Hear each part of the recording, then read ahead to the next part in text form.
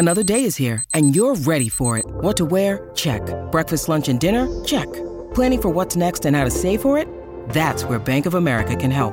For your financial to-dos, Bank of America has experts ready to help get you closer to your goals. Get started at one of our local financial centers or 24/7 in our mobile banking app. Find a location near you at bankofamerica.com/talktous. What would you like the power to do? Mobile banking requires downloading the app and is only available for select devices. Message and data rates may apply. Bank of America N.A., member FDIC.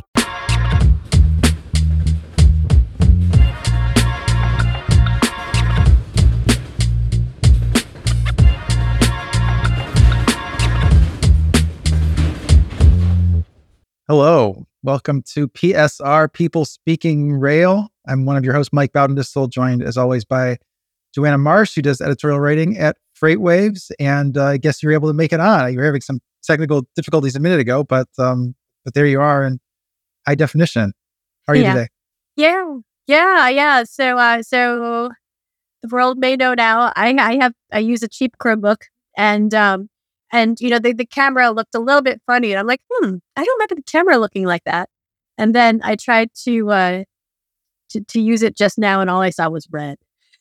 So I'm like, okay, well, I guess that's that. So I don't know if I'm going to use my phone from now on for these things, or if it's an excuse to get another laptop, if not a Chromebook, or get a webcam. I don't know. So we'll see. I'm actually kind of old school, and I suppose I should get all the fancy gadgets, right? Like the webcam and the microphone and all of that. But I don't know. It can make a difference. I guess I'm the not other committing to anything yet. point that some people have is you should really do podcasts in your closet, because this clothes absorb the noise. But then it's like, well, I have everything else in front of my desk, and I'll just have to, But if you ever really want to have a professional podcast, go in your closet. is what I've heard. It sounds the best there. So you've been.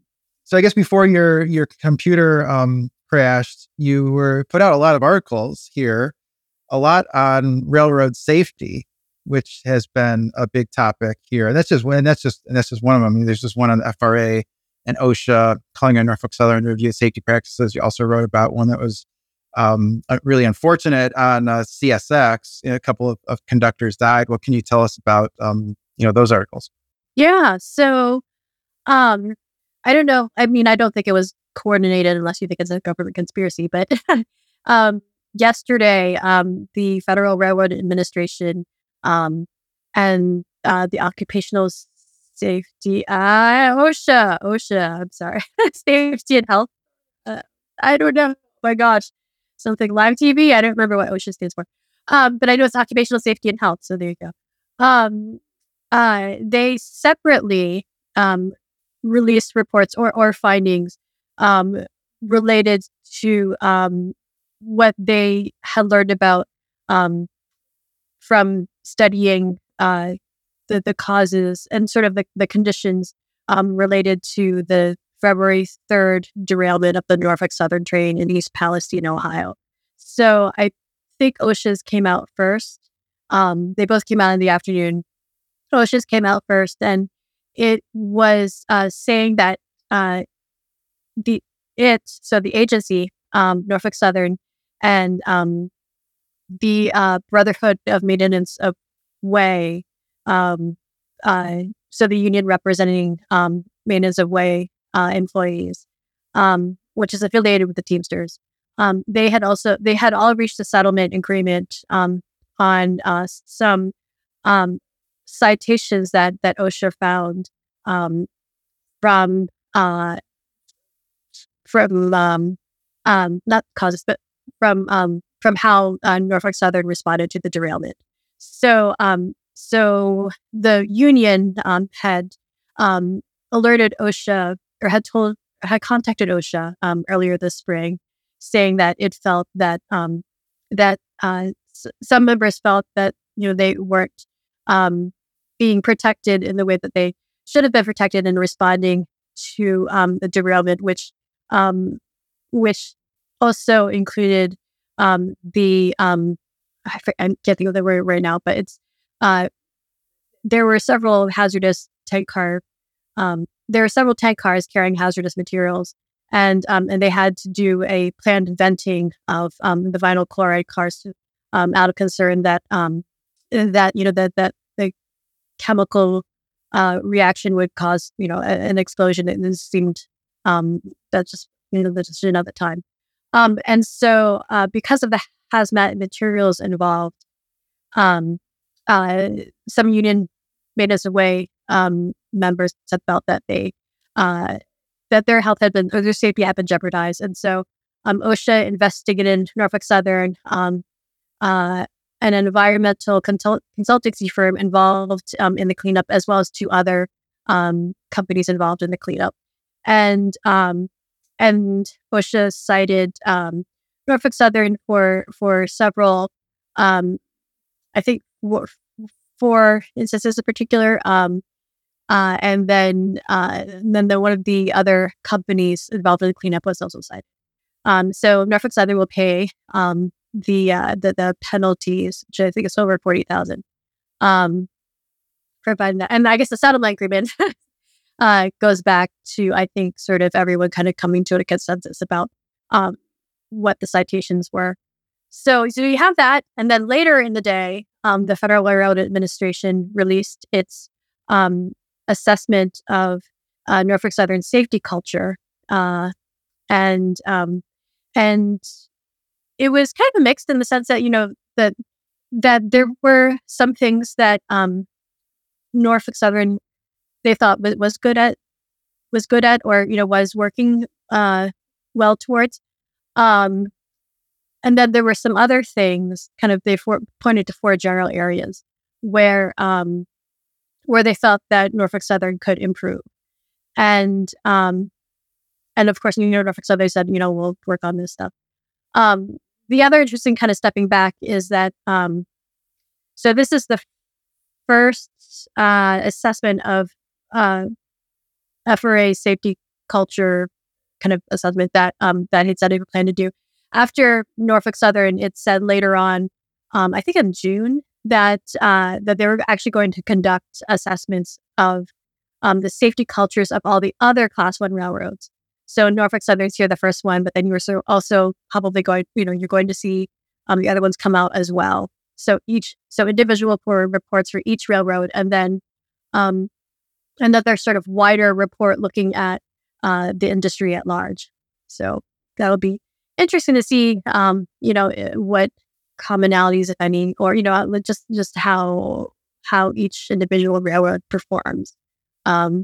Or what FRA finds in all. It is hard to assess culture because it's not something that seems objective to me. Like some people might think a certain corporate environment is toxic, and other people say, well, this is just how businesses are. This is fine, or it's not any worse than other places I've been, and those things. And just different people could have very different experiences. Some people might say, well, the training on safety was just fine. Other people might say, well, we were only given 30 seconds to evaluate a rail car. I mean, you're talking about Class 1 railroads of tens of thousands of people. It might have a good safety culture in some areas and not in others, in some terminals, not in others. So all those things I think is a little bit hard to assess. The other thing that stands out about that discussion with the OSHA is that the workers that were on the train, the locomotive engineer and the conductor that were on that infamous train, February 3rd, it was clear from what both the railroad said and from government regulators that those employees did nothing wrong. And so it's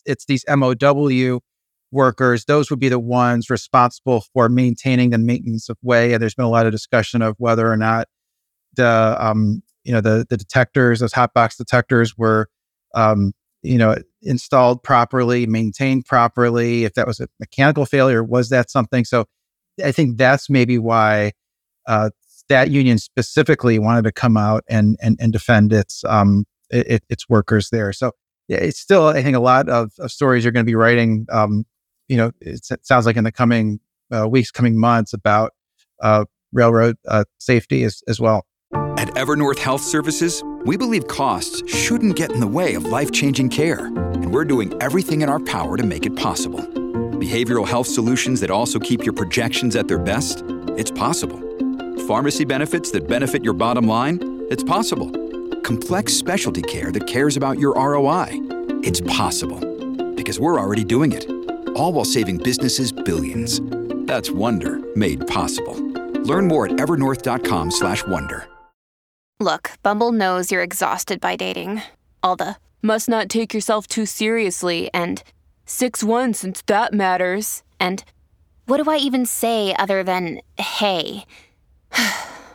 Well, that's why they're introducing an all-new Bumble with exciting features to make compatibility easier, starting the chat better, and dating safer.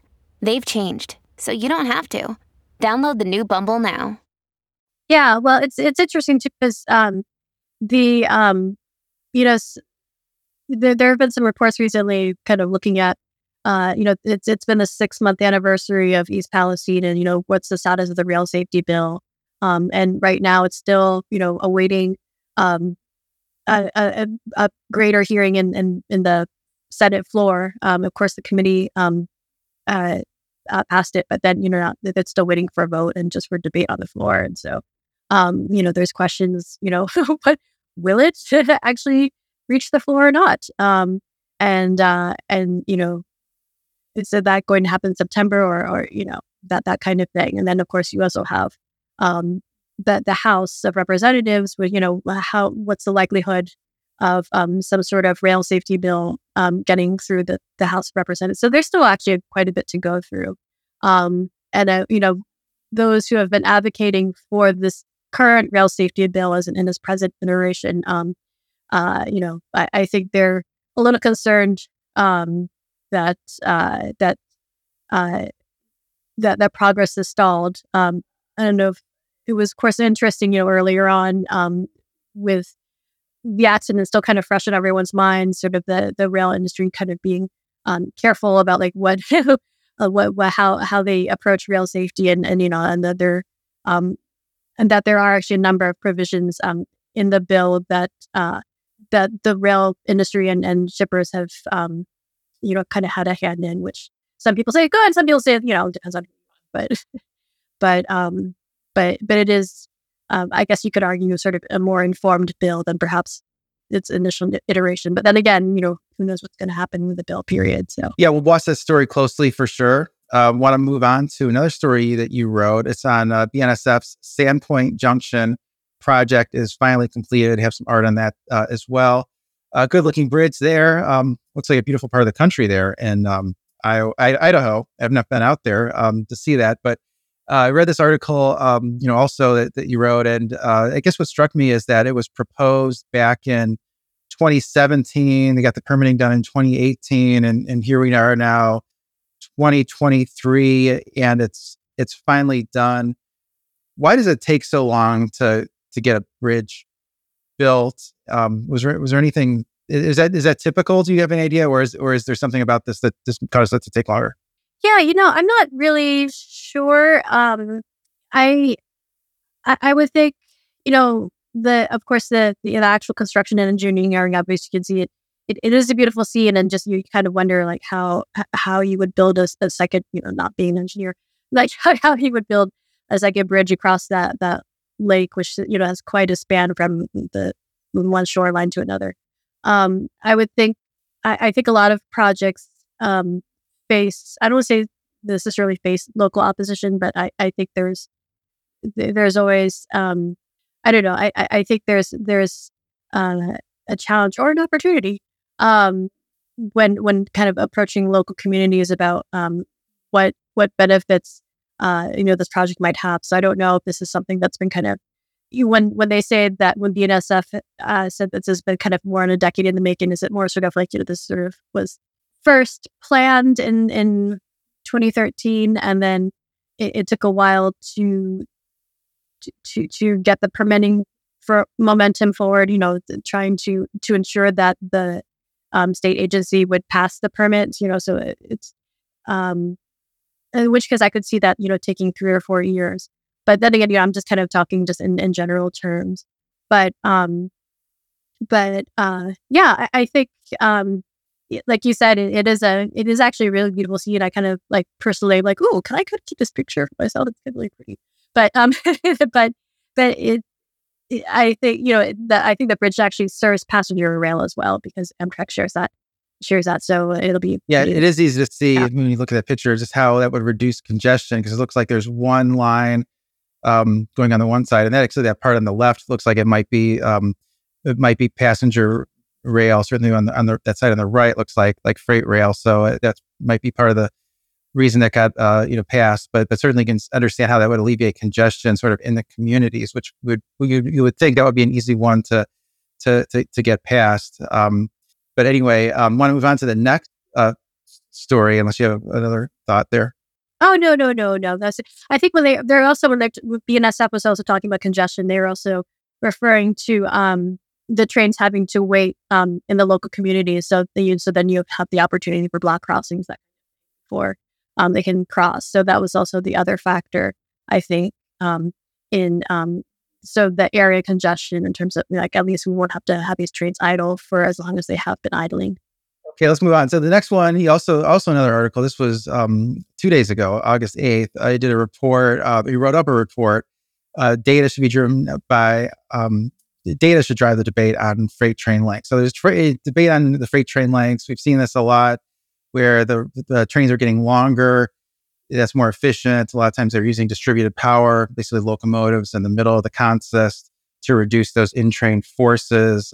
Easy to see why that's more efficient use of crews, more efficient use of fuel to have longer trains, potentially more efficient use of the assets on the ground. And I guess the counter argument is that sometimes maybe the passing sidings are not as long as they need to be to accommodate trains that are upwards of, let's say, 2,000 foot plus in length. And there have been times when, it's caused basically children to have a hard time getting to school on time.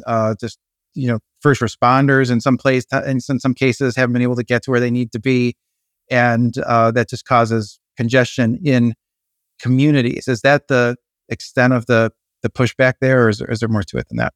I think that's a lot of it. I think that there's another element that I don't think the report touched on as much, although I'd have to review the report again to confirm that. But one question that some crews have had is if you do have longer, heavier trains running on track, how does that affect the physical track itself, over time? It's even similar on the highway. If you have these really big trucks, how does that affect the road over time? And so, for instance, actually, I think that's last week there was something involving. It was the NTSB's sort of report on the Amtrak derailment, and that happened in September 2021 in, I think, Montana. And they were kind of talking about how the track was worn down. And I'm not. It's not to say that longer, heavier trains were running on that track, but I think that sort of illustrates that question of what effect does longer, heavier trains have on track, and if you do decide to pursue longer trains still, where you have the maintenance sort of ready to ensure that track stays healthy and and doesn't wear out as quickly as otherwise. But I think that's one other factor. Yeah. And you also got a comment. Sometimes comments on our articles are just complete nonsense. But in this particular case, someone commented who seems to have a pretty informed view. Guy who says organizer Railroad Workers United, and he says the workers don't like that. They say a lot of times when the trains are too long, it's hard to fit it between the various road crossings. It's sort of similar to what I was saying before about not maybe the passing sidings aren't long enough. In a lot of cases, those sidings need to be extended. I think I said 2,000 feet earlier. I think I meant more like 10,000 feet. Call it 2 mile long trains. So I want to correct myself there, but that's another perspective that I thought was an interesting comment from the workers. This episode is brought to you by Shopify. Whether you're selling a little or a lot, Shopify helps you do your thing, however you cha-ching. From the launch your online shop stage, all the way to the we just hit 1 million orders stage. No matter what stage you're in, Shopify's there to help you grow. Sign up for a $1 per month trial period at shopify.com/special offer, all lowercase. That's shopify.com/special offer. Hey, it's Ryan Reynolds, and I'm here with Keith, co-star of my upcoming film, If, only in theaters May 17th. Do you want to tell people the big news? All right, I'll do it. Sign up now and you'll get unlimited for $15 a month and 6 months of Paramount Plus Essential Plan on us. MintMobile.com/switch. Upfront payment of $45 equivalent to $15 per month. Unlimited over 40 gigabytes per month. Face lower speeds. Videos at 480p. Active Mint customers by 531.24 get 6 months of Paramount Plus Essential Plan. Auto renews after 6 months. Offer ends May 31st, 2024. Separate Paramount Plus registration required. Terms and conditions apply if rated PG. Want to move on to, this is kind of more of a fun one, but we do infographics from time to time. And we have an infographic on 5 surprising railroad jobs. And our heading is blocking one of them. So I'll read these. Fuel Master. A Fuel Master is trained in driving techniques. So that's similar to, sounds like similar to the LEADER program, or just how to drive a locomotive to maximize fuel efficiency. Simulations developer, who is involved in teaching employees how to maneuver locomotives. Police officer. Beer conductor, I guess, make sure that the beer doesn't freeze in Chicago, and avalanche control. So out of those 5, I think the one that I knew about certainly was police officer. I knew the railroads had their own police force to enforce any trespassing on their track. They own that track. It was gifted to them by the federal government. So I knew about that. Avalanche control. That makes sense. I've heard a lot about avalanches from following Canadian Pacific. Over the years, they go through the Canadian Rockies. That's an issue for them. So certainly, that's something that can really impair their operations. And mainline, I guess the one that was most surprising to me was beer conductor. Do you have any thoughts on any of these job titles, or any other job titles that you know of that are a little out there in the railroad world? Yeah. I read a story actually about the railway police. I think that got published in late June or early July, so you can check that out.